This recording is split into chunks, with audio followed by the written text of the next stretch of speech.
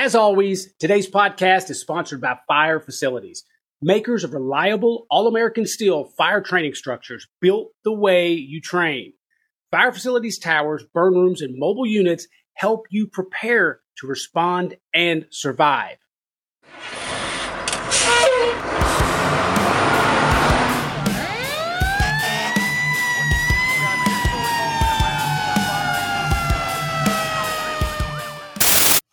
How long have you been in the fire service? 16, 17 years?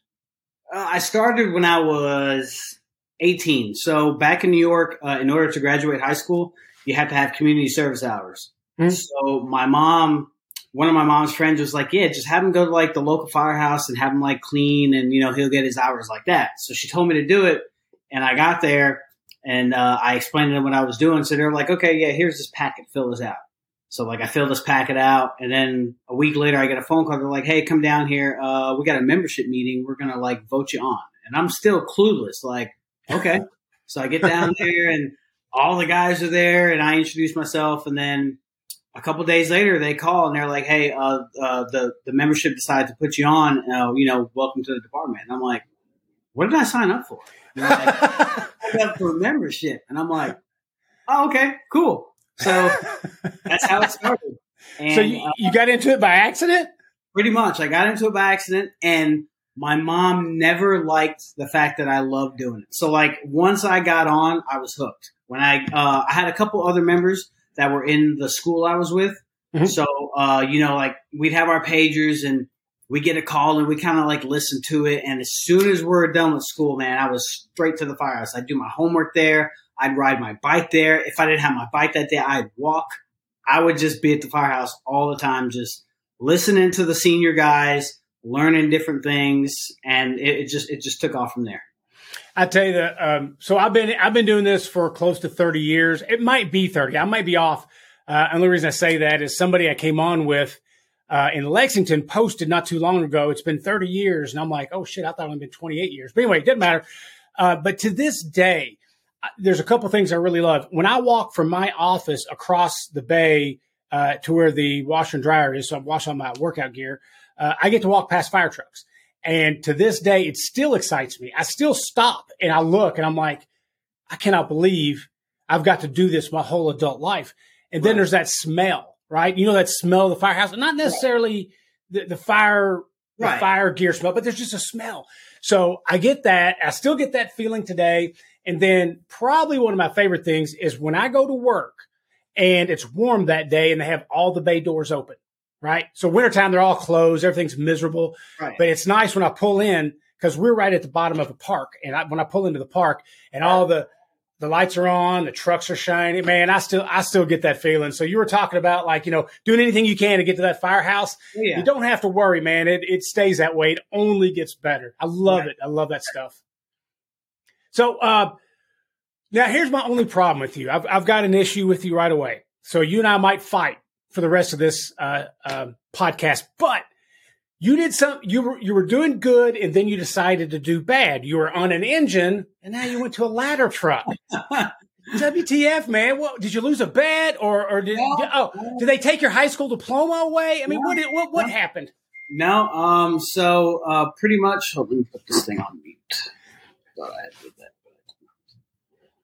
that. So pretty much, as soon as I got in the fire service, when I volunteered in New York, it was a hook and ladder company. We had a 1980 American LaFrance LTI, 105-foot open cab, and that was our ladder truck. And then the rescue was an American LaFrance single axle. It had water on it, rescue truck. So I was always kind of on the truckie department, but that never really sunk in until I moved away and I got hired at Mooresville, where I was on an engine. And I love engine work, don't get me wrong, but doing it I'm on my 16th year now. So this past year, we opened up our Station 6, which was going to be a ladder company. And we toured the facility, and I was like, you know what? I'm going to make a change. I've been on an engine for so long. I want to try truck work. And so I transferred, and I love it. Actually, when I which we'll talk about later. But when I went to Carolina Fire Days, I took a truck company class, and that opened up my eyes to how much work truckies do, but don't really get credit for. You know what I mean? Like there's always the bicker back and forth between the engine and the truck guys, but trucking life is 100% different. Sure, but you'll have to agree, truckies don't put out fires. It's the engine men. It's the heroes. So here's all I'm saying before you get mad at me. What about if we make a national movement where if you're an engine guy, it says firefighter because we're fighting fire. But if you're a truckie, it says, sleepy, something like that. I'm just spitballing here, but I'm saying, the heroes are on the engine. Proof is in the pudding. Well, the good thing with us is, so my department, we have 2 ladder companies. Granted, they do have water on them. So it's not a true truck company. Okay. Now we're talking. We do have a first due where we will most likely can be by ourselves for a little bit before the next engine gets there. So I guess you could say it's a quint. It still has water on it. We do have hose on there. So I just wanted to just try something different. Well, I know you got to get this out of your system, but I hope it passes through you like a virus and you get back on the firefighting truck. And for all those truckies listen, make sure an engine guy explains these jokes to you. You will love them. I promise you. Now, I do like hearing the hook and ladder. I love hearing that. There's certain things. Now, I need all the truckies to kind of put their fingers in the air and not hear this part. I would love to be on a tiller. I've never been on a tiller, not once in my entire career. I have not either. That would be pretty cool. That'd be pretty cool. I guarantee you right now, when I said that about the truckies putting their fingers in their ear, they got them both up their nose. I'm just saying. I think there's a pattern, and I've established it. So you took a truckie class at a conference, right? So who taught the class? Tell me about the class. So like I said, it was Carolina Fire Days. It was held at the Charlotte Fire Union Hall in downtown Charlotte. Mm-hmm. So I took a 3-day lecture and 2-day hot class. One class was I don't want to butcher the title of his class, but it was by Sean Duffy, where it was talking about search culture.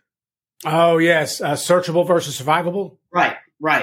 That was a really good class. I listened to Sean Duffy and Nick Peppard, their podcast. So they're the best. Sean, it was like, wow, this is Sean Duffy. And he just looks normal guy. He's got like some tattoos and stuff. Tattoos? He's got a lot. I think he's sleeved out. He had it all the way down up to his neck, but just super awesome dude. Yeah, absolutely. Both him and Nick are awesome, and they've got a fantastic podcast. And I've been blessed to have them both on here, and they're just amazing people, man. They're just amazing people. Yeah, absolutely. So, yeah, that's great, man. That's great. What else? What other ones you've gone to other conferences? So that was actually my first conference. So I pretty much booked the whole week, and I took as many classes as I could. So the next. I had Dave Mellon on there who talked about, I guess it was like stress inoculation type. Yeah. Dave Mellon. So he was fantastic. His message that he tried to get across was fantastic. Super humble guy. Now you say try to get across. Are you saying that he's a horrible instructor and did not get it across? No, not at all. Dave listens to this podcast, yes, right? He does. No, Dave's message was great. Because it makes you think. Because like I would imagine most departments in-house training, they're like, hey, yeah, somebody's at the window. But the way he talks about it, how if you have like a mom screaming at you, tugging at you as you're trying to get your work done, that her child is in there, that is going to affect your composure and how you act on the fire ground. Oh, absolutely. And he's brilliant at that. And the thing about Mr. Mellon there is he has such a great message and such a great way to get it out there. He's just a real joy to listen to and talk to. He does things that I doubt I would do. His dedication to the fire service goes all the way up to and past his own physical safety. Right. Because he cares. He doesn't put anybody else in any kind of harm's way. Right. But he really, truly believes in realistic training. And I think, in my opinion, he goes down as one of the better ones. So he's fantastic. So what did you think for your first conference? What did you expect versus what you saw? Did you expect more or expect less and then had a great time? What was that like? So the crazy thing was I knew I signed up for 3-day lecture, 2-day hot class. I'm pretty sure I never really knew who was going to be teaching until the day of. So like when you showed up in the Union Hall, they had it on the screen, like this class to be from this time to this time. And these are the instructors. And so I'm like, I was able to finally look and go, okay, I'm going to see Sean Duffy here in a little bit. I get to see Dave Mellon. I didn't know Cody Stretcho was going to be there at all until somebody yelled his name and I turned around. I didn't know anything about Kevin Shea. So it was kind of like, I don't want to say it was a secret, or maybe I just didn't know. Right. First time there, I was just absorbing it all in. But I will every year, they do it in North Carolina every year, somewhere close. I will be attending every single year. Oh, that's awesome, man. And that's great. And the thing about it is I love the FDIC. I truly do. But these smaller conferences have the same people, but sometimes you get more time to train with them, right. And there's more of a way to meet and interact with them. Right. I love it. I love it, love it, love it. And I would love to go. I haven't been to that one yet. I have not been to that one. But I really like these micro conferences, man. I really do. They're popping up and they're getting just great fucking people. Pardon my French. And then you can interact with them. Again, that's the big deal. So when I go around FDIC, so the rumor always is that Kevin Shea walks around FDIC, right? So I'm always looking. I don't know if I go up to talk to Kevin Shea, it'd probably come out like, I would be all weird and shit. Put it this way. Last year I did the Hot Wing Challenge with Dave Mellon. Okay. So we were doing that. And as we're doing it, now you can get on Fire Valor, their YouTube page, and watch this. But you'll see me at one point, I'm talking to him and I just completely snap out of it. And I fanboy, I go, oh, look at there. And who I'm talking about is Ray McCormick. Okay. Ray McCormick walks right past me with a Santa Claus beard. And I totally ignored Dave Mellon for a second. I'm like, look at that. I was just fanboying like crazy, but I couldn't talk to him either. Some of these people, I would just be, what am I going to say? Hey, I'm an idiot. You're not. Hey, glad to meet you. I definitely understand your sentiments, because like the way you explained it, I actually told several of them, I was like, can I get a picture? I'm like, I'm sorry, I'm totally fanboying you right now, but get a picture. And they were like, yeah, absolutely. Kevin Lewis was there. I took a picture with him. I actually took a trucking class with Kevin Lewis. Super awesome guy. Definitely loves the truck work. It was just the experience of it all, being around like-minded firemen and really top-notch instructors just made the whole week. It was just awesome. You said it right there, man. It's so much more than the knowledge you get. It's the experience you have at these conferences. And the networking is amazing. The networking is crazy. Now, when I was a young man a million years ago, I was always told, at the time, FDIC was about the only one. They had a couple local ones. They were called fire schools back in the day. Okay. And they would say, hey, you got to go and you got to network. You got to meet these people. And it never made sense to me. And I didn't do it. And if I did go to training, I would go to training and then I'd go right back home, or I'd go back to my hotel room. Right. Wasted 20, 30 years like that. Now I try to go out of my way to enjoy the networking aspect of it. Yes.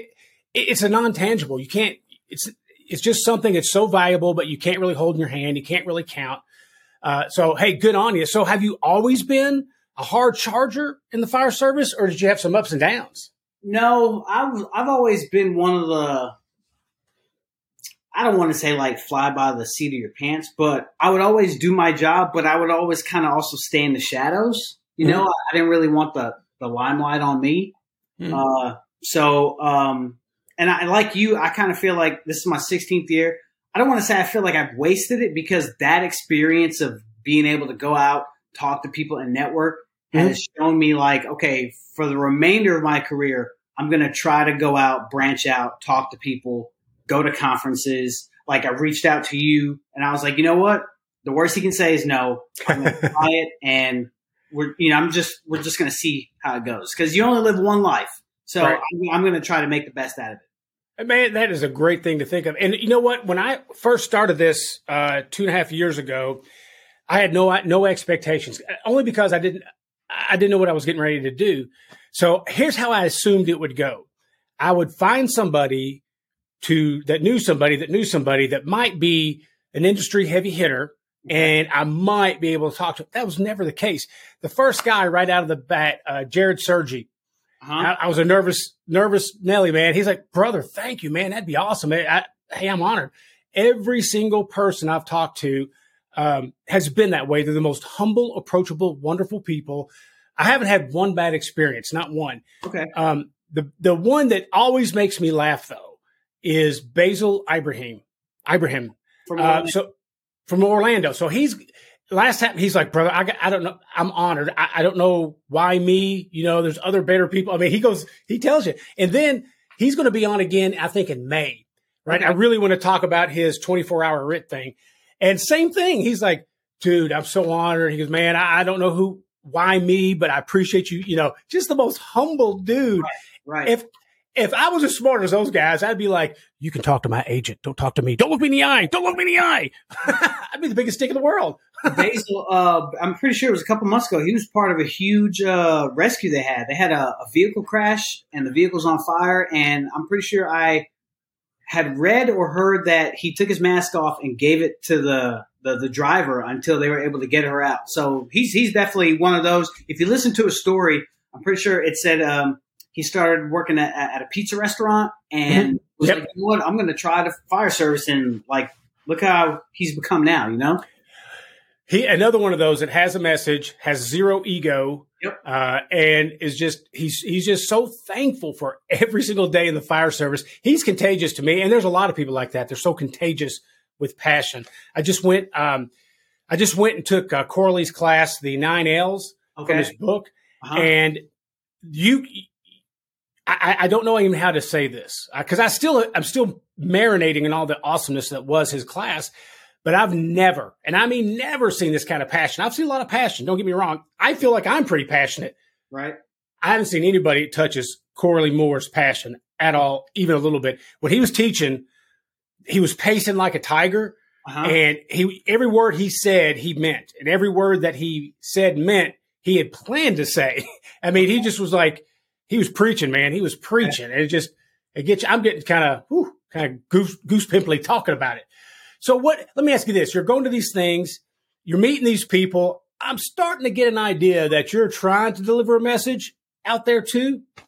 So I could definitely say, so I don't have Facebook, but I have Instagram, and I try on my Instagram because I have a lot of other fellow firemen that work for different departments. I have a couple, like, shockingly enough, Billy Goldfeather follows the man himself. Yeah. So I'm like, okay. And I'm not saying that just because he follows me, but I'm just trying to definitely listening to, it was Fit to Fight Fire and your podcast I started with. And the message that I got from those two was like, you know what? To me, I'm just one man, but if I can just start spreading out messages of giving a damn about the job, positivity, not being complacent. Like, I feel like those words can help others like me who may be hiding in the shadows kind of, come out to the light and go, you know what? I can also do that. Absolutely. So where I'm at, and I'm not knocking my department, I'm very lucky to be where I'm at. One of the things I've noticed is like some of the people in my department that have this kind of passion and have this kind of message, sometimes it feels like they're getting squashed down a little bit. Like maybe it's like, oh, dude, you're too much, man. Or I don't want to hear that kind of stuff. Right. And for a long time, I was that way in the sense of not squashing down their message, but squashing down my message. I wasn't loud. I wasn't, boisterous about my love of the fire service. And of course, you could tell when the bug took pretty good. But I think that's our obligation. And I like to say that the fire service owes us nothing. We owe the fire service.